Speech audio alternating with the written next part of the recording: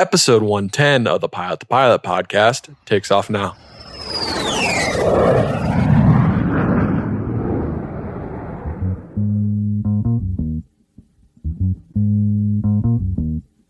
My name is Sergio. I am currently a pilot for Delta Airlines, originally from Lima, Peru. Aviation, what is going on? And welcome back to episode number 110 of the Pilot podcast. My name is Justin Seams, and I am your host. Now, a couple of months ago, it might have been a year ago by now, I don't really remember, but I released an episode with Marlon Days. And at that time, he was the youngest pilot that I knew of, and pretty much what everyone knew of, to fly for Delta. Well, today we are hearing from someone that has beaten Marlon. Welcome, Pilot Sergio. Pilot Sergio has an incredible story, and one where he had this goal and did everything he could to make it there. So I'm very excited to hear his story and just tell you guys and have him share how he got to Delta at such a young age. It's an incredible feat. It's an incredible thing, and it's something that hopefully we'll see again in the future once hiring picks back up and whenever that may be. Aviation, I hope you enjoy this podcast. If you do, please leave us a review on iTunes. We have 521 reviews at the time that I'm recording this. That is incredible. Thank you so much for everyone that has left a review. If you want to support the podcast, there are a couple ways you can do that. You can head over to our website, pilothq.com, where we have links to everything: Patreon, Buy Me a Coffee, and our shop as well, where you can get hats, pre-order new hats, and we have some shirts and sticker packs. Aviation, I hope you enjoy this podcast. I really, really do. Pilot Sergio has a great story, and it is one for people to listen to and kind of strive to do the same. So it's a great story, and I'm really excited to share it with you. So without any further ado, here's Pilot Sergio. Sergio, what's going on, man? Welcome to the Pilot podcast. Hey, how's it going? It's going well, man. Thanks for coming on. I'm excited to talk to you today. It's a pleasure to talk to you, and I'll be finally in the podcast with you. All right, so I have to start out. You mentioned that you are at Delta, and you got hired at Delta very, very young. Isn't that correct? Yep, 23 is when I did my interview. So you beat, I don't know if you listened before, but I talked with Marlon Days, and he was the youngest person I've ever talked to that was at Delta, and he was 24. So I think you officially beat him as the youngest pilot at Delta. I'm good friends with Marlon. I actually got the chance to meet him when I was in training in the training center. A great guy, and we keep in touch quite a bit. Yeah, Marlon's a man. He's I'm gonna give him a hard time. Be like, yo, man, I don't know if I can follow you anymore. You're not the youngest, coolest dude I know at Delta anymore. Marlon's awesome. Yeah, Marlon's a good dude. But yeah, anyways, let's go ahead and I want to take it back kind of to the beginning. You're from Lima, Peru. You are a pilot now. Where did that love of aviation? Where did the bug for aviation come from? I think it started at a pretty young age. My mom used to work for a department store, and she would travel all over the world. She was a furniture manager, and she did all the buying for the store. And her job would take her to Asia, to Europe, and she would accrue flight miles. And it was often a practice for us to, every summer when I was in vacation, to travel all over the world. And I was pretty fortunate to have such opportunity. And just by doing it, I actually fell in love with aviation. My favorite part of the trip was always to peek into the flight deck and talk to the pilots, and it just started growing and growing. How old were you when you can first remember you wanting to be a pilot, or maybe you even just your love of aviation? Do you remember the age?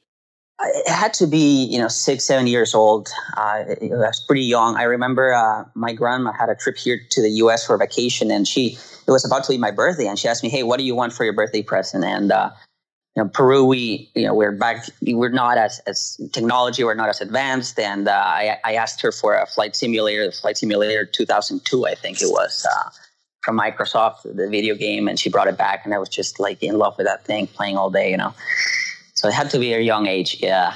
What year was it when you were playing Microsoft 2002? It had to be 04. 04, okay. So it's not as outdated. I thought it was going to be 2010. No. Yeah. Growing up in Lima, Peru, what's the aviation kind of culture, the life, general aviation? What's the community like in Lima? So, just like most countries that are not the United States, general aviation is not as developed. It's pretty small. From what I understand, there's one big flight school and maybe 2 or 3 smaller flight schools. Definitely not the resources here as far as putting money into developing it. But we have a pretty big airline there, which is LAN, and now it's combined with TAM, so it's LATAM. It's the biggest group down there in South America. And the path is kind of you get your commercial pilot certificate with 250 hours, and then you get on as a first officer, most likely on the A320 for LATAM. Nice. And then would you say it's pretty, like, people you grew up with, do they know that they can be pilots there? Do they think you have to be like the smartest kid in the world? Or what's kind of the path? What's the process? Say you stayed in Lima. What was the process for you or your friends or anyone in there to become a pilot? Like, I guess what I'm asking, is it pretty common for people to become pilots there? Is it pretty rare? I'd say it's not as common because it's still pretty expensive, and Peru is still a third world country. So resources definitely play a factor. We don't have university degree programs out there, just like here in the United States. So you don't need a degree to work for an airline. You just get your hours, you get your ratings, and then you apply to the airline. So cost of flight training, I would say it's about $50K over there to get it all done from student pilot to your commercial, and they offer loans and scholarships, but it's definitely not as common to be a pilot as here. Yeah, and most people that become pilots, do they kind of stay the route and stay in Peru and fly for the airline there, LATAM, or do they move on like you did and try to come to the States? What's kind of the route for them? So a lot of them stay. What I started seeing a few years ago is they would gain the wide body experience with LATAM on the 767 on the right seat, and then they would apply to Emirates or Qatar and end up in one of those places. I know a few friends who did that, and they're actually enjoying it. It's for some people. Some people wouldn't do it at all, but the ones that I know are enjoying it, and they build their families there, and they plan to continue there and stay there, upgrade to captain, and just do a career over there. Yeah. So what was your route? What was obviously you're in Peru, you're flying Flight Simulator. What was next after? What were the steps that you took after that to kind of get to where you are today? So I graduated high school, and I knew I wanted to come here to the U.S. To pursue a degree in aviation. So I started just doing research online about opportunities. I came across with, the few top universities here in the U.S. with accredited programs. I stumbled upon Riddle, which is where I ended up graduating from. And I applied. I got admitted. I did all the admissions paperwork from back home. I never touched campus until my first day I was actually there. And I was fortunate to have some scholarships because of my high school grades and what I did in high school, which helped my financial situation to be able to afford it. I moved from Lima to Daytona, and that was the story for the next 4 years. And my plan was originally to come back to Peru and work there because all my family is still there. But the situation changed. I saw the opportunity here in the U.S. of how the industry was starting to trend, and I decided to stay. Have you been to the States before? Was it your first time even coming to the States, or do you come visit here pretty often? I came here quite a bit to Disney World as a kid on the summer vacation, but just to Florida, I wasn't really familiar with any state outside Florida. Was it a culture shock when you came here, when you were actually living in the United States and you're actually going to college with a bunch of just I don't know, just a bunch of people that you're not really used to? Maybe a different culture. Was it different? It was definitely different. I think what made it quite smooth of a transition is there's such diversity. At the university I went to at Riddle, we have people from all over the world. So it was nice to have friends from not only Peru, but from South America. And it was a nice mix of cultures, and we all got along, and it just made it like a family. Yeah, that's awesome. That's really good. And it makes it really comfortable, especially when you're leaving home, and home for you was very far away compared to home for other people. Right. Yeah. It's 6-hour flight from Miami. It's definitely far. What was your training like? What was Riddle like? Did you enjoy it? I did. I did. I think I took the most out of it. I didn't go home at all during those 4 years. I stayed every summer to take classes and fly because I just wanted to graduate, get my hours and get it done. So my family would come over to visit me during Christmas, but I was just, there to knock it out and get it done as quickly as I could. When did you get all your ratings and hours done? Because I know some people talk about 141 and you get it done pretty quick, but college, you got a lot of stuff going on. You got classes, you got other stuff. But were you able to get most of your training done flying wise within the first year or two? Yeah, so I was able to get most of it done by my second year, and then I became a part-time instructor and then a full-time instructor, and I was still taking classes. What kind of degree did you get from Embry-Riddle? I got a aeronautical science degree, the flying degree. So the aeronautical science degree is kind of based on you getting all your ratings, correct? Correct. All right, cool. Yeah, when I went to Ohio State, and they had two different options. They had the aeronautical science, and they had just business, kind of a business major that you could do, but that was tied in with the school. But the aeronautical science one, you had to get all your degrees. And what's different from Florida and Ohio is the weather is absolutely terrible. So it would take you double, if not like triple the time to get your ratings done. So people could be there for an extra year. They could be there for an extra semester just waiting for the weather to get better. So if you want to go fly, you definitely need to go to Florida, down south, or Arizona. It will definitely make your life easier. Yep. Yeah. What was what was it like flying? I mean, obviously since you were 6 and 7, you were playing Microsoft Flight Simulator. You knew you had this love for aviation. What was it like when you actually got to fly? Was it and immediately you fell in love, or were there some hesitations like, I don't know if I want to do this anymore? I think I fell in love pretty quickly with it, and I enjoyed it since my very first flight. I had a great instructor. My first instructor was awesome, and it made it super easy for me to get through the course. I went through several flight instructors through the course of my private, just because of how quickly the instructors were leaving the university to the regionals. But I never hesitated to say, hey, it's not for me. I definitely had some struggles along my private, just like anybody else. And it's all about learning from those mistakes and overcoming them, and just keep pursuing what you love to do. Yeah, and it's really interesting because some people that go to Part 61 schools don't really understand, or maybe they do, but not to the extent that most Part 141 schools, you're changing instructors pretty frequently, whether they're leaving or whether they just want to kind of mix it up. Because I know where I went to school, every single quarter, every single semester, you got a new instructor. Was that the same at Embry-Riddle, or could you keep the same instructor as long as you're still there? They would try to, you could request it. They would try to pair you with the same instructor. But, what happened is, let's say you were doing your private and you had a private instructor, and the next semester that instructor got upgraded to teach commercial or teach CFI, and you would just lose him. So, they would do their best, but it was hard to keep you with the same guy. How difficult is it going from different instructors? Because I found it pretty difficult, because once the instructor finally figured out how I learned, or once we finally got to a point where we had a really good flying relationship or working relationship, or student to teacher or whatever, then it was like about time to go up. Maybe they got a commercial, maybe they got a new job, but it's like, no, I just got used to them. Like, I don't want to get another flight instructor and have to go through this again. Yeah, it's not easy, because, you do have a set of, the TCO, the training course outline, and all instructors should be referring to it and training students the same way.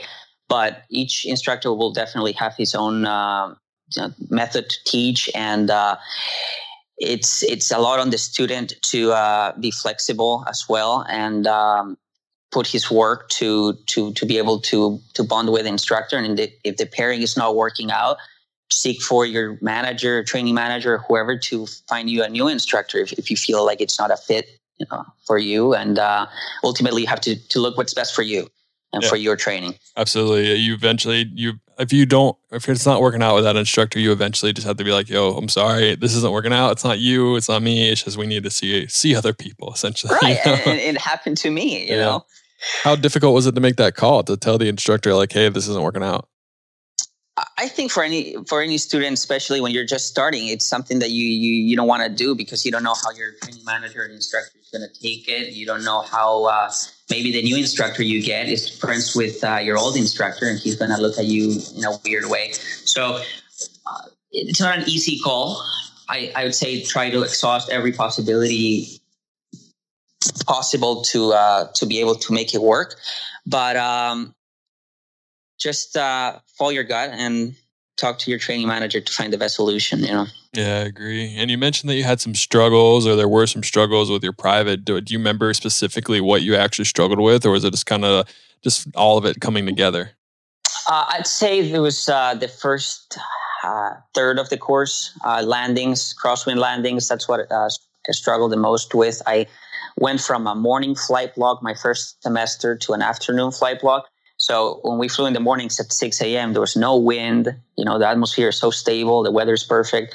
And I was greasing the landings. The next semester, I had a 4 p.m. flight bug with all the gusts and, the thunderstorms. I was having a hard time with crosswind landings. And that's something that I never thought would happen. It took a little bit of time to get used to. And I eventually got it, to where my instructor wanted them to be and signed me off for my check ride. Yeah, there's a big difference between Florida morning flying and Florida afternoon flying. Yes. Dude, those thunderstorms are rough. Yeah, you would get canceled a lot for thunderstorms, Absolutely. I interviewed a hurricane hunter, I don't know, it was probably a year or two ago, and she actually said that her crew and the people in the back of the plane thought the turbulence and the ride was worse in summer pop-up thunderstorms in Florida than it was going through hurricanes. Going through hurricanes, it's crazy. It's crazy, right? It's intense. I don't know how they get to do that, though. My now that you mentioned that, my sim partner here for training here at Delta, he's a hurricane hunter too. And oh, no way! Yeah. That's crazy. That's intense, man. That's that's like a really cool kind of way to fly and to make a living. But I don't know if I could do that over and over again. Yeah, I would go nuts. Yeah, it's like when I see a thunderstorm, I immediately want to deviate. When they see a hurricane, they immediately want to penetrate. And it's like, no, thank you. Yeah. What? All right. So you're still at Embry-Riddle right now. You were able to get. Sounds like you got your training done pretty quick. Like you said, first 2 years, and you're able to instruct part time, then full time. What was no one really talks about this, but what are the difficulties in going from a 250 hour at Riddle? I don't know how many times when you got your commercial check or when you actually had your commercial rating, but making the transition from commercial to CFI. What was difficult about that? Was it? How do you learn how to teach people? How do you feel comfortable teaching people when you just have such a little amount of time? Right. So I think what helped me a lot is on my sophomore year. So before I started working on my CFI, I was still working on my commercial. I got a job to tutor students at we had what we call a tutor lab in the College of Aviation, and I worked there on my time off and just teach students who would come to us to help them with their class assignments or projects or clarification on a subject for a class. So I think that really helped me to start developing, my teaching ability and those skills. And then when I started my CFI training, I did what we call a fast track program. So they offer this program every summer. And it's a 3-month program at the university that you get your CFI and your double I done. And you're absolutely doing nothing else but flying every day, 6 hours from Monday through Friday. You're not taking any classes and you're just busting through all the modules. And it's pretty intense. It's a lot of work to get all the, the lesson plans done and everything in that short amount of time. But at the same time, I think it really helped too, because I was practicing every day the maneuvers. I was teaching every day. So it was not like I was dragging the course through the span of a semester or 2 semesters and having, 1 activity a week or 2 activity a week. I was exposed to it every day. And that really helped. Yeah, that definitely helps. It's hard going from understanding a subject to teaching someone else to understand a subject, because you might understand it and it might be as easy and plain as day to you, but the way you explain it to someone else, they might be like, what did you just say?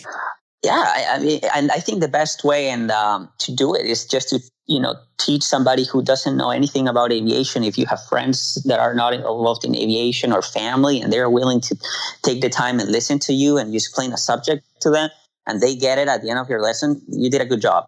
Yeah, absolutely. I mean, that's essentially what it comes down to. And it's also hard because you don't know what they don't know. It's like you don't know how far you need to dumb it down until you're more into tune with yourself as an instructor, and you can kind of read a situation. You can read and pick up when someone knows or doesn't know something.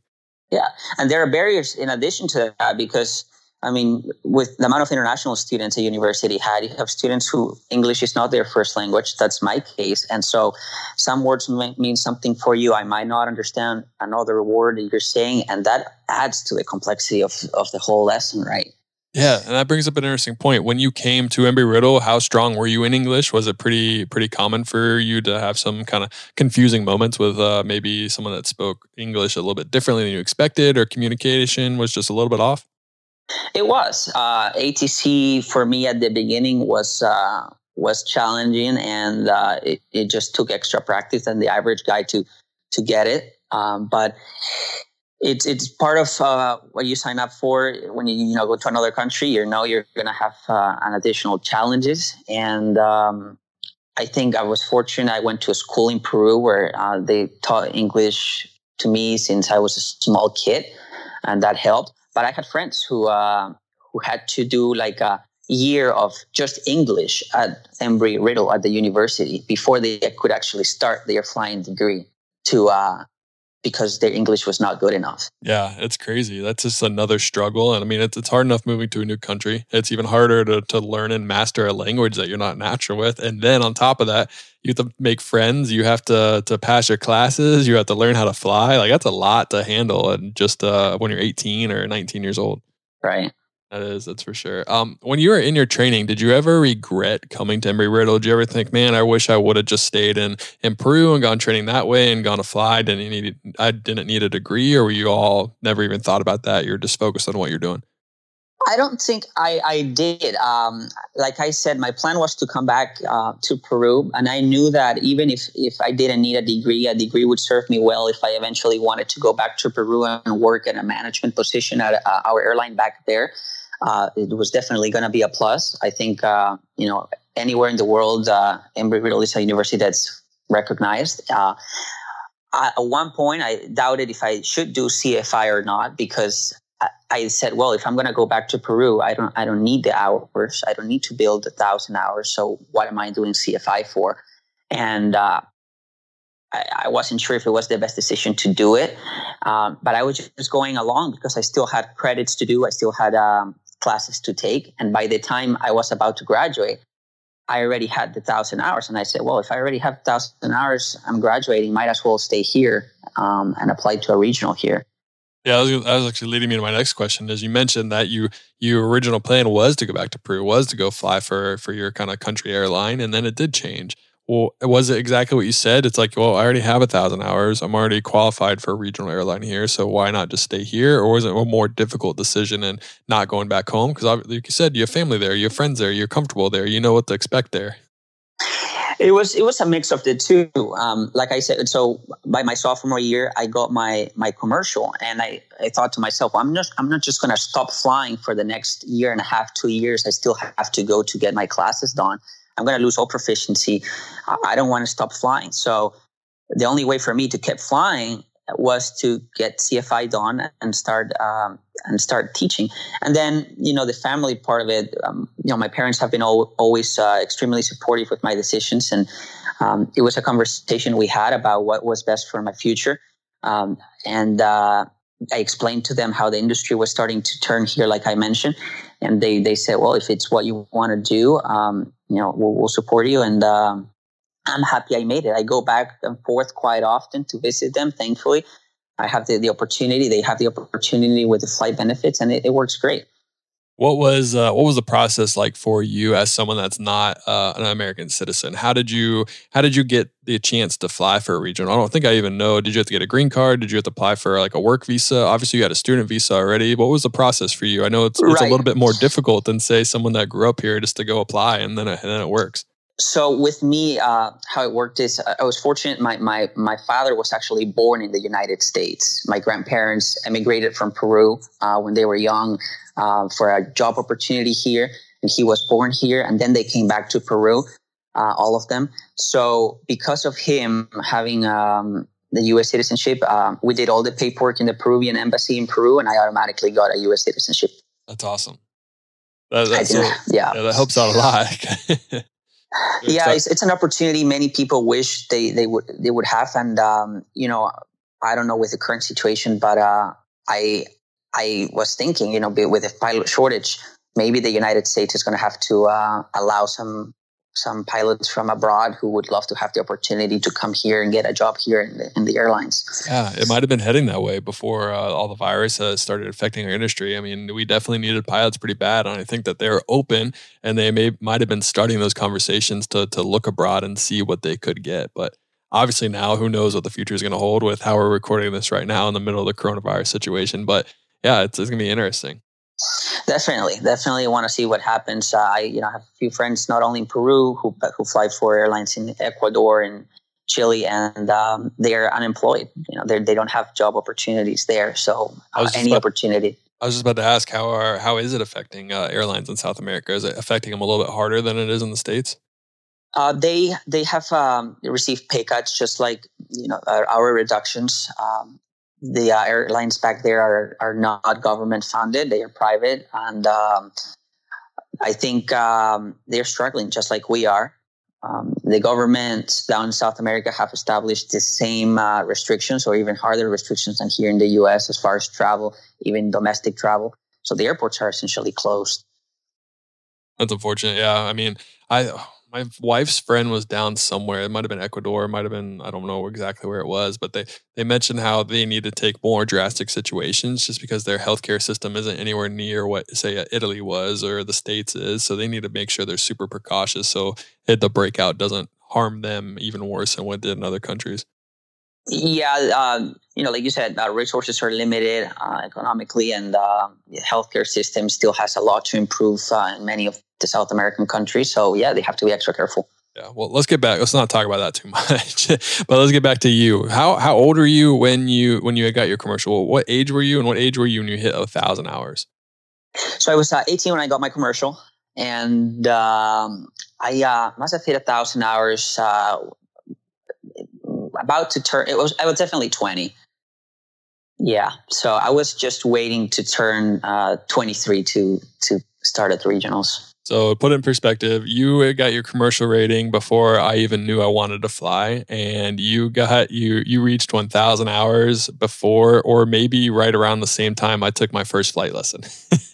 When was that? What year? It would have been I was 20 years old, so that's when it would have been. So it would have been in 2010. So you were still way too young by then, but that's when I first took my first flight lesson.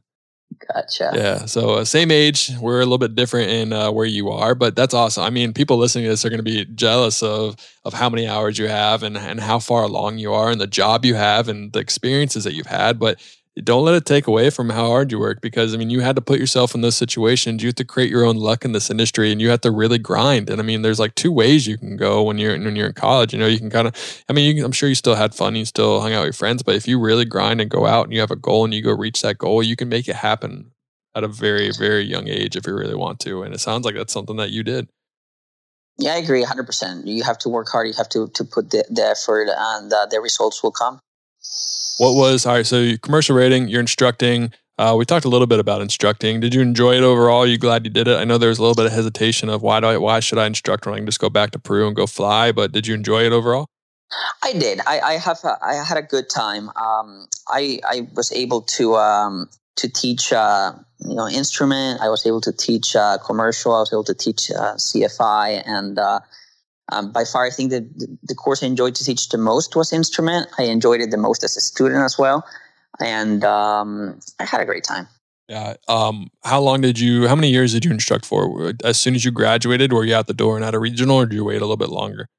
I was, as soon as I graduated and turned 23, I think a week after my 23rd birthday, I was sitting at Republic for new hire class. That's awesome. Why did you choose Republic? Was it just the first one to hire you, or did you like the way they operated? What attracted you to Republic? I've been following them for a while. They had the Miami base, which I wanted at first, just because of how easy it is to get to Peru back and forth from Miami. I wanted to live in Miami. And then I felt like it was a well-structured airline. I interviewed with them while I was in even CFI, I think, when I interviewed with them. They were just, out there in a career fair, and I became a cadet with them. And then I officially, they came over the next year and I was already an instructor, I talked to them again, and they said, when you get your hours, come on board. And that's what happened. Oh, for you, it wasn't necessarily your hours too. It was when you're old enough. Yeah, right. Yeah. It's like, I already have hours, man. Hire me now. It's like, oh, we got to wait a little bit. Let's go. Yeah, that's funny. What was your experience at Republic? I know that you, like you said, you did your research and you had your reasons for going there. I've had friends go there and they seem to really enjoy it. Some of them have told me that some of their training is better than some of the other airlines they move on to. And they just really enjoyed the way they operated, the way there wasn't really junior manning. You had a little bit more kind of freedoms that you don't have at some other regionals. I loved it. Quality of life, it was awesome. I had great flexibility with my schedule. Towards the end, I was just doing day trips. So I was just doing turns. I was not away from my house maybe more than twice a month. I was picking up turns from Miami to Key West and back, and that was a 30-minute flight there, 30-minute back, and my day was over.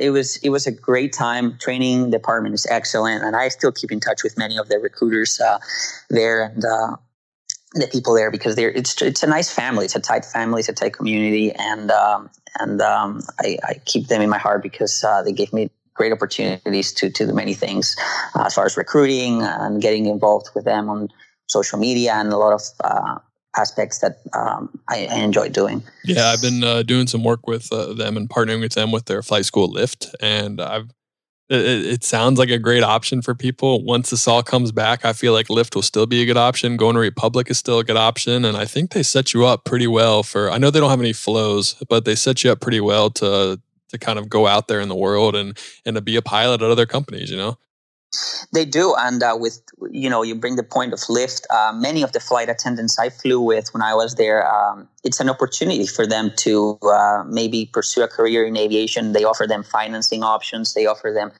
discounts because they are already Republic employees. And I know a few that made it through the selection process and they're working on their That's awesome. on their private and their ratings. Yep. That's so cool. Yeah, I've heard some really cool stories about flight attendants wanting to go on to fly for the airlines and making it happen. And I think that's so cool to see that dream come true and to see them make that transition. I think it's never too late. If you have the passion, do it. Yeah, absolutely. And Aviation, I interrupt today's Pilot to Pilot podcast with a message from our sponsor. Today's sponsor is Anchor. Download the free Anchor app or go to anchor.fm to get started today. Why, you might ask? Well, you might be finding yourself with some free time and you always thought, maybe I can make a better podcast than Justin. Well, here is your chance to do so. Go to anchor.fm or the Anchor app and you can download it for free. There's creation tools that allow you to record and edit your podcast right from your phone or computer. Anchor will distribute your podcast for you so it can be heard on Spotify, Apple Podcast, and many more. You can make money. That's right, money for your podcast with no minimum listenership, and it's everything you need in one place to make a podcast. Go to Anchor app or anchor.fm to get started today. So all right, so you're at Republic right now. How long were you at Republic for? How many years? It was just over 2 years. Okay, so you're there for 2 years. So you got hired at 23, or no? How old were you when you got hired at Republic? I was 23. Correct, 23. yeah. Okay, cool. And then you're at Republic for correction, 21. Sorry. Yeah, so you're 21. I was to say. So you're there for 2 years, 21 to 23. What was your mindset when you were at Republic? Were you like, all right, I need to upgrade. I need to get 1,000 hours. I need to. What were you doing to put yourself in the best position possible to get hired at the next step? So, like you said, Republic doesn't have a flow. Flows today. A lot of regional airlines have flows to majors. I knew that. Because of not having a flow, I definitely had to put the work, and I started, applied to become a recruiter and a pilot interviewer with Republic. I did some mentoring with. I think you did a podcast with them. I'm a mentor for Professional Pilots of Tomorrow, and it was a great podcast that I listened to. And then the next step was to upgrade. And right about when I was about to upgrade and I got the award letter, I remember that I had applied to Spirit, and they offered me an interview. And I decided to go to the interview and got selected. And it was a decision of whether or not to upgrade at Republic and or go to Spirit. Both, I balanced the strengths and the weaknesses of both decisions. Ended up making the decision not to upgrade and to fly for Spirit, and that was what happened next. What were the pros and cons that you were listing out? Because obviously, flying bigger metal, flying for Spirit, that might look pretty good on your airline resume when you move on, or if some people stay at Spirit for a lifetime. But also on the flip side, to get that captain experience is pretty great as well, especially at 23, 22 years old. Yeah, so that was a great question I had, and I asked many people, in the industry, and about what they recommended me, what they suggested. Many said if you go to Spirit, you're not going to get the PIC time, and you're going to delay your path to the majors because it's going to take you longer to upgrade to captain at Spirit. And many suggested to upgrade at Republic and stay there. my thought process of the benefits of going to Spirit is, like you said, you're flying a bigger aircraft, you're gaining more experience with international operations. The time I was there, I was able to do quite a bit of flying to even Peru, South America, Central America, the Caribbean, and fly all over the U.S. as well. So diversify my knowledge in those operations. And I also consider it career progression, going from a regional to a major airline, a low-cost carrier. Is career progression. It shows you're trainable, you're motivated, you want to keep growing in this industry. And I don't think there's a right or wrong choice. It's what fits you best at that specific point in time in your life. Yeah, I agree. And I don't think you can look at someone and you can't listen to everyone and make them make the decision for you. You have to really look deep down and figure out why and what works best for you. Exactly. And that's a tough decision, like you said, especially when you were 22, 23, when there really wasn't a bad decision to make. It was just which one wasn't to get you where you wanted to get faster, right? Yeah, you never know what's going to happen in the future. I mean, with this situation going on, they stopped all hiring, and making that decision has nothing to do with what's going on right now. So do what's best for you, what you think is best for your family, and just be glad that you made that decision, and continue working hard to the next step, whether you made the decision to upgrade or to go to a low-cost carrier. What was your experience at a low cost carrier like Spirit? Was it better than you expected? Was it about the same as you expected, or was it a little different than you expected? The training was excellent. Great training. It's actually, I would say, most people out there in the industry and the airlines know that Spirit training is one of the hardest training programs. They only offer you a very small amount of simulator sessions before they get you typed on it. So they expect you to show up day one with all the flows, profiles, memory items memorized. They give you all the material ahead of time. They are not there to teach you or babysit you. And many people wash out of the program. They go back to their previous airline. So it takes work. Once I was done, though, I had a lot of fun flying for them. Great check airmen during IOE, great captains down in the Fort Lauderdale base, which is where I was based for the little while. And it exceeded my expectations. They run a pretty efficient operation. They fly to South America. I had the dream that I always had of flying myself to Peru, and I even had the chance to have my mom on board that day.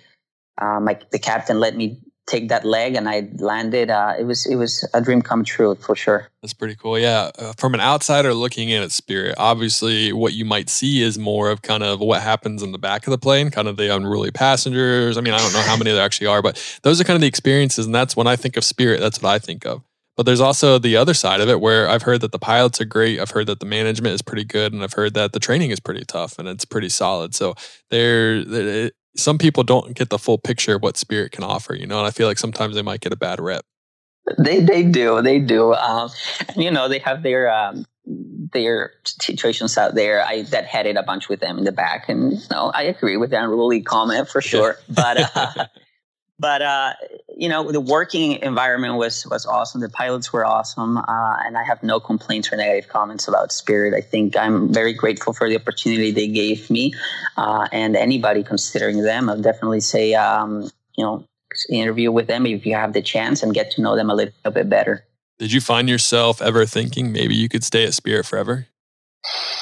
I did. It's one of the interview questions they asked me. They ask you, what do you think? Are you gonna continue applying, or do you see yourself here at Spirit? And I think it's a hard question to answer because nobody knows what you would do if you have an offer presented to you. You don't know where you're gonna be in your life. The decision at my age now maybe would have been completely different 10 years down the road with a family and seniority and a captain at Spirit with a captain pay. So it's impossible to really tell somebody what are you going to do.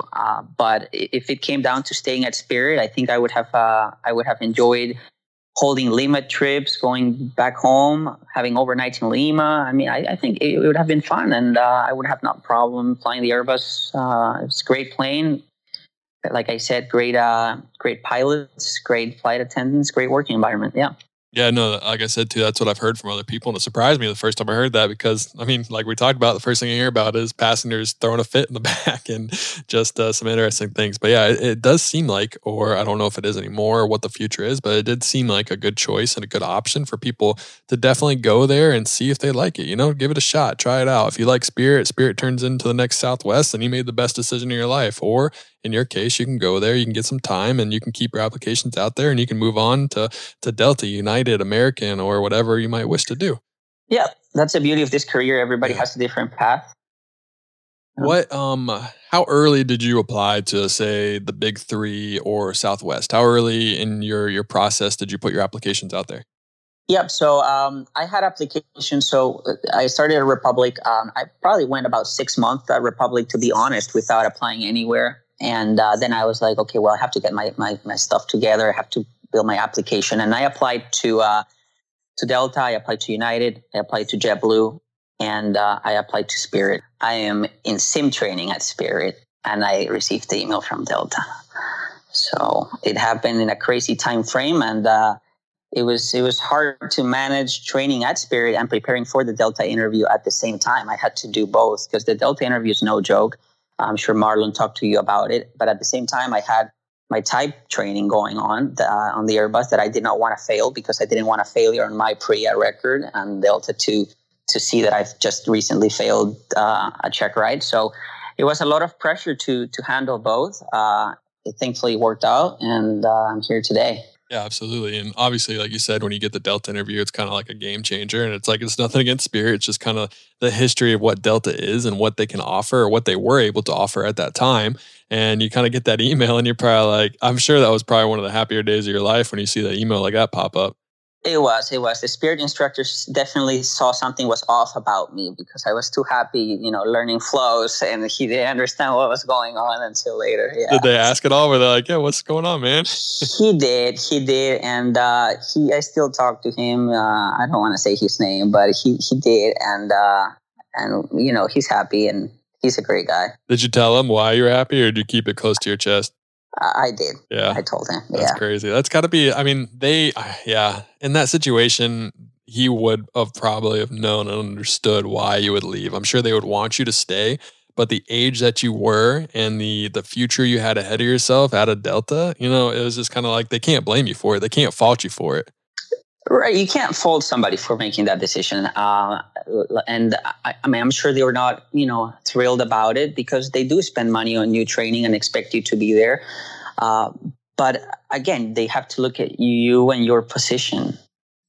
Yeah, they do. And you talk about the difficult kind of position that you're in. Obviously, you had a great opportunity, but you have to really buckle down. You have to really study for your check ride because, like you said, you don't want to fail a check ride and go to Delta and be like, well, why'd you just fail your check ride? We don't want you coming here now.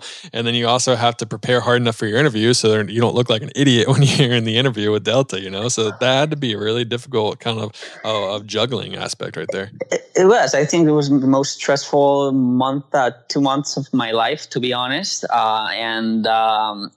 But I did my best, and I showed to the interview as prepared as I could with all the amount of work I had already going on, and it worked out. They did ask in the interview about Spirit. I told them the truth.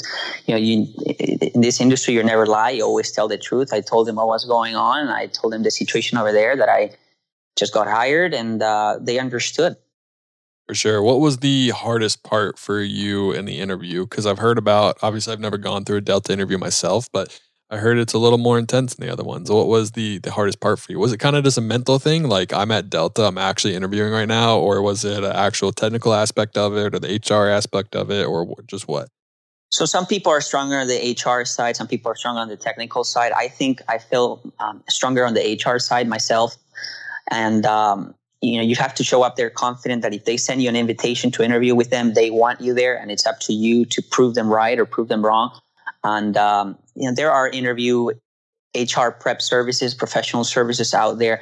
I didn't do any of them, but I definitely dedicated a lot of my time on the technical side, on studying the materials, because, it's a bunch of testing you have to go through as far as aerodynamics and aeronautical testing and concepts that I haven't reviewed for a while since I graduated college. And that's where I spend most of my days reviewing for sure. Yeah, as I say, obviously, so you answered my next question is you didn't use any kind of someone helping you out with to practice or anything like that. So what did you study? What did you do to prepare? Did you ask friends that have been at Delta? Did you read some forums? Did you just reach out to people, or what exactly did you study? So for the technical part, there's some resources out there, companies who prepare you for the technical side. For the HR, I was just practicing, to be honest, myself, rehearsing what I would, my story, what I wanted them to know, my background. Each of us has a story to tell. Mine was certainly unique in the fact that I came from Peru and everything that I did at the university, as far as some leadership I did at the flight department. And I wanted them to have the true Sergio. I didn't want them to have a rehearsed Sergio. Not saying any of the HR prep services out there are bad in any way, but you still want to keep to yourself and keep to as authentic as you can be, Definitely. And I'm sure the interviewers have done this long enough to know who uses a service and who doesn't use a service. And I'm sure if you can learn how to use a service, but also make sure you stay true to yourself and mix in your own personality, I'm sure that could be welcomed, and I'm sure that can help out and help you stand out. They know. Yeah, they know. Like you said, they are experts. They've been doing this for so long. Yeah, absolutely. What was your experience at Delta? So you're at Spirit now. You're walking the first day. You walk through the front doors and you see the big widget, or you see the big Delta sign. You see whatever it is that made you just like stop and go, "Oh my gosh!" But what was kind of your first experience and your first thought when you walked through those doors? It's a company I've always wanted to work for since I was a small kid and retired from. It's definitely in the scale of operation, you see the difference between how a regional operates and a major, and then you see the Delta operation as far as the training, and it's just much well structured, I would say, in a way, because of how many pilots they have. So walking into the campus here in Atlanta, I mean, it was a huge dream come true, and it was just to give 100% of myself to training, because the fact that you're here doesn't mean that you can relax and not dwell in training. You still have to put the same effort that you put when I went through the Spirit training or the Republic training. You can't relax just because you're hired here. It's the whole opposite. Give your 100% and be the best pilot that you can be and that they hired you to be. What's it like being the youngest pilot in kind of a group setting? Or I mean, this is not the same, but where I was hired a couple of years ago, I was the younger pilot here. And I mean, you were 23 and I was 28. Most of the people they hired, I'm sure it's similar to you, were in their 30s, their 40s, their 50s. And just what was it like? Was it intimidating? Did you think you had something to prove being as young as you were? Or were you very confident and kind of used to that and knew what to expect? I don't think I experienced anything different than anybody else experienced, because we were all in class because we deserved to be there, and some of us had some opportunities earlier than others, but that doesn't mean that somebody is better than the other. We're all equally qualified, and we're all professionals. So I don't think anybody really gave me a hard time, and it wasn't a topic that I brought up or anybody really brought up. People knew. It's just humbling to be there and to do the best I could. My sim partner was already a Delta pilot who was transitioning from the MD-88 to the 737. And we got along great. He helped me a lot with all the Delta policies and procedures because he's already been in the company for a few years. And it's a great experience. So that answers my next question too. You keep answering the question before I asked them. So you're on the 737 then? Yeah, I'm training on the 737. Training on the 737 right now. What was the thought process when you're going through the bidding? Obviously, you know how young you were. You knew the chances of you getting the Mad Dog or the 717 were probably pretty great. Were you excited when you got the 737 and you had to fly the older airplane? I was. Yes, I bet. Is that rare? Someone of your age to not get stuck in that kind of plane? Things have changed recently because they were starting to offer the A320, the 737, the 220. So with how the industry was starting to go, they were starting to see some changes in the last few years as far as bidding goes. I was excited. I didn't want to fly the Airbus because I just came from flying the Airbus and I wanted to try something new. So I think the 737 was a great opportunity to fly Boeing now, try Boeing. And I heard from, I asked Marlon. I heard the 737 had great routes to the Caribbean. He's always having like layovers in, all these awesome resorts down there. He's always showing off on Instagram. I'm going to have to unfollow him. So I was like, well, the 737 seems like the way to go now. Yeah, no, 737 seems like a good, I feel like that'd be a good first plane, and it sets you up for success. It's a true and tried to model type. Obviously they've had issues with the MAX, but historically the 737's done pretty well. Yeah, that's cool that you were able to get that plane. I remember when you got hired, I was like, oh no, he's going to have to fly the Mad Dog now. It's like, poor kid. But flying the Mad Dog for Delta is probably okay. I think I'd be okay doing that. They're about to retire them earlier than they thought. Now. I know, it's crazy. So how's training been? So you've been through Republic, you've been through Spirit, and now you're going through your Delta training. Where does it rank? Is it about up there with all the same? Would you say that they're all kind of similar, or is one harder than the other? Just because of the compression of Spirit training and how quickly it goes, I'd say Spirit training is a little bit more challenging and demanding on your side as a trainee.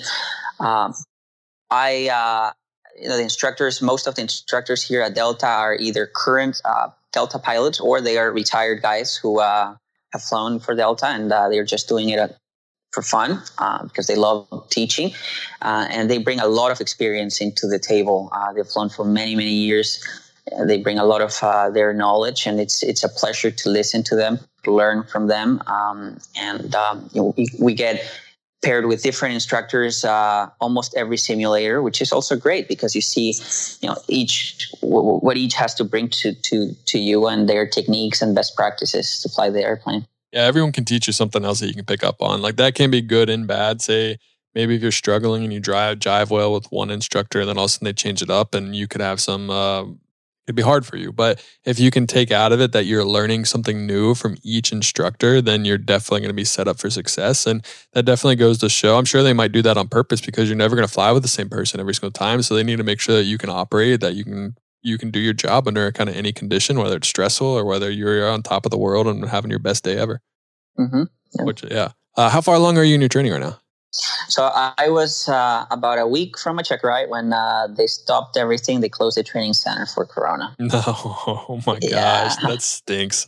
So what do you do? How do you keep up with your flows? Are you did you set up like a paper cockpit and you're just like practicing your flows and practicing everything? Or what are you doing to kind of get ready for them to call you back in? Right. So I got my paper tiger. I've been reviewing flows. I've been reviewing the profiles. And then we heard that we might even have to rebid and get assigned a new aircraft. Oh my gosh. So at that point I was like, well, is it really helpful to keep studying the 7-3? But we don't know. We don't know what's going to happen. I would love to stay on the 737. The training I got to do on it, I was starting to really enjoy flying it. We'll see what happens. Well, the good news is if you do have to rebid, I'm sure the 737 or the 320 will still be probably the more junior airplane. I'm guessing maybe the Airbus 220. I don't know, but that's so new. It could kind of go more senior. But like we talked about, the 717s and Mad Dogs seem to be on their way out. So I doubt they'd want to put you back in that plane, right? Yeah, I don't think they would do that. I think the Mad Dog is on the way out. So there are some people in our class who got assigned the Mad Dog and they were training for it. And they also stopped them. And I doubt they were going back to it. Yeah. So this is kind of a difficult question probably for you to answer and talk about. But as the industry is, as you see the industry right now, kind of where you are being very junior on a seniority list, what is kind of your mindset right now in a situation like this? What's getting you through every single day? Kind of how are you handling this, and what are you hearing? Well, I think nobody knows what's going to happen. I know for certain I'm going to have to be on payroll until October, and after that deadline, being like you said, so junior, it's concerning for sure. I think Delta is in a good position in relation to the rest of the airlines, and they definitely know what they're doing. We'll see what happens. I play on a daily basis. I don't think we can stress out too much about it. I am thinking about other options for sure.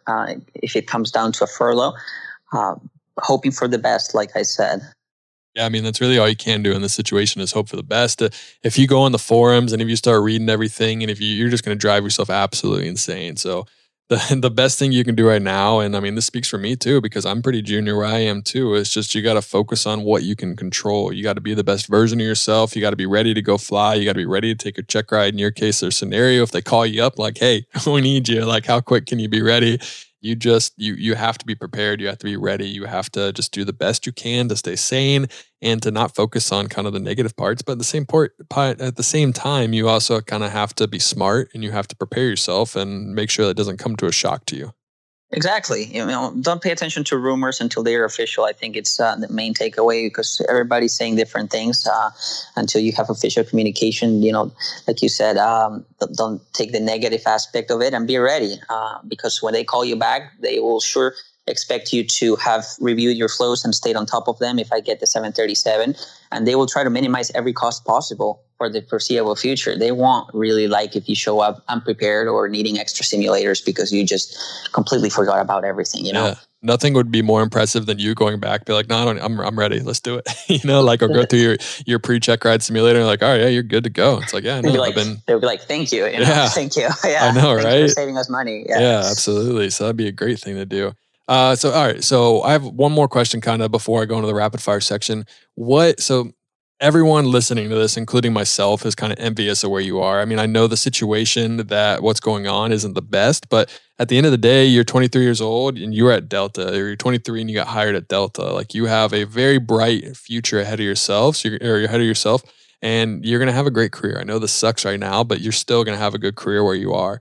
What kind of advice would you give to someone that's younger right now? Maybe someone that's 16. It could even be someone that lives in Lima, Peru, that wants to be a pilot and they want to go do exactly what you're doing. What kind of advice would you give to someone of that age? Kind of prepare themselves and put themselves in the best situation possible and market themselves the best way to get where you are, or to maybe get an American at 23 or United. What would you tell them? I think common trait from the podcast you've done and for people who have been successful is never stop dreaming, never stop working hard towards your dreams. You will encounter obstacles. I was having a hard time, like I said, with my crosswind landings, and there were days I wasn't at my best. You can't let those days defeat you. You can't let those days discourage you. Find opportunities to put yourself out there, to volunteer, to assume roles of leadership, of management, anything that can develop those skills outside of flying. Those are things that recruiters are looking for in a candidate, especially at the major level, the legacy airline level, and do it because you love to do it. I don't just do something because you want to build your resume. Do it because you're enjoying what you're doing and you're passionate about it. I was passionate about everything I did at the university when I was either flight instructing or I was part of the quality assurance department we had there, and all those things I enjoyed doing. I never thought they would bring me to where I am today. And it just happened because I was having fun while I was doing them, being professional. And the aviation community is pretty tight. You never know who's going to be your key to success the next day.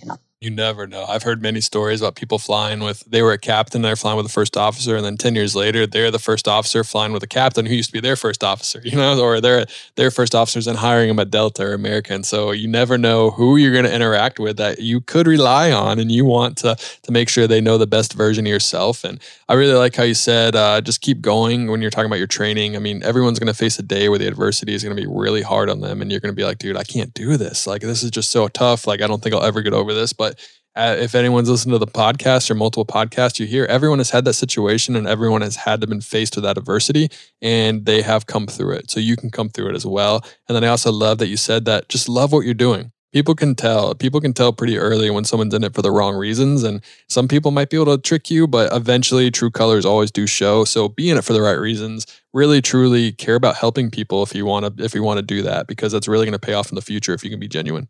Agree. Yeah. All right, man. I have the rapid fire section for you. So you're pretty much done with all the questions. Congratulations. Thank you. All right, here we go. Rapid fire questions. These are just a couple aviation based questions, and they're pretty easy. I mean, some of them might take a little bit of thought, but I want you to say the quickest and first thing that comes to your mind. So if you have just whatever the first thought is, no matter what it is, just say it and no need for an explanation. Okay. All right. What is your favorite airplane? Delta 777. What is your favorite corporate jet?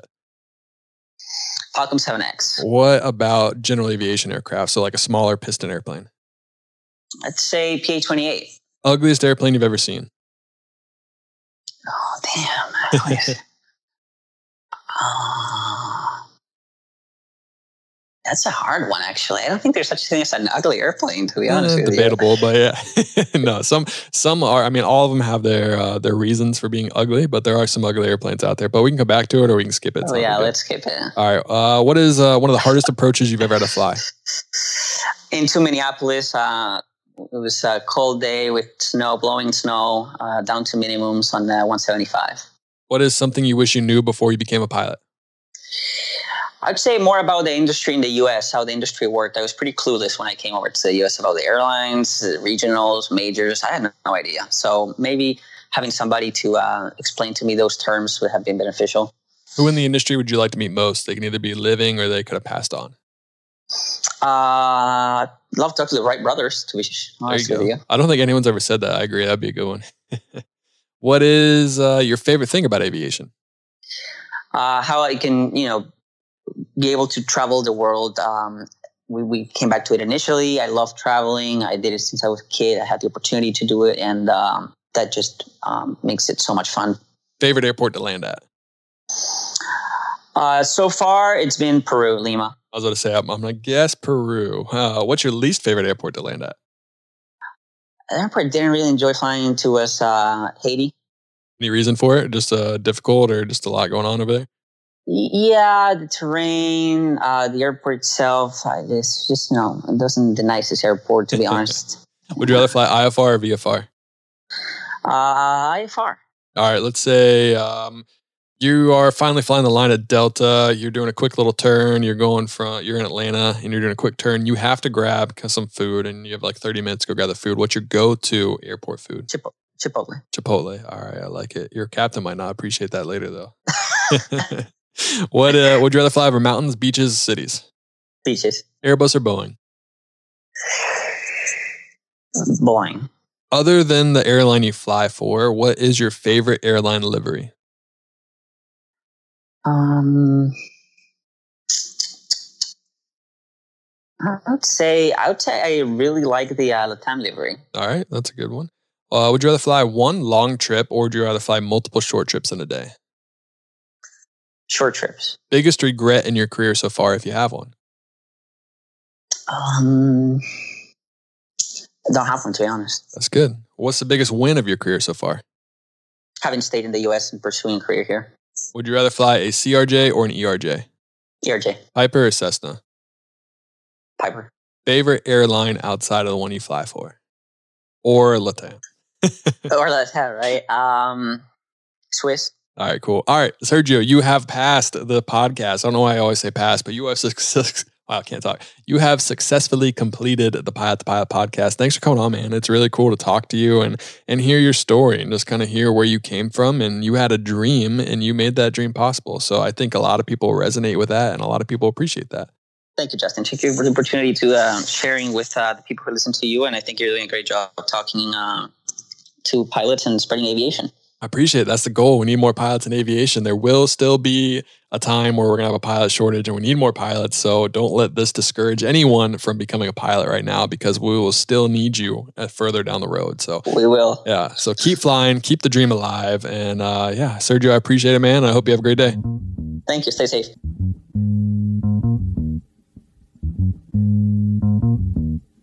Aviation, thank you so much for listening to today's episode. Episode 110 is a wrap with pilot Sergio, the youngest pilot to be hired by Delta. I mean, that is incredible what he was able to do and how he was able to navigate through this path and make his path and follow his dreams and goals and just make it happen. I hope you are encouraged and inspired to make your goals happen, make your dreams come true, just like Sergio did. If you enjoyed this episode, like I said before, check us out on our website, pilottopilot.hq.com. We have all our links for support, for a shop, for the episodes, whatever it may be you want, go to that website. Aviation, share this with all your friends. I hope you guys are all starting to fly again. My job seems to be picking up just a little bit. We're definitely flying a lot more than we were the last couple weeks. So that's good news. I hope that is the same for you as well. As always, though, stay safe, wash your hands, and happy flying.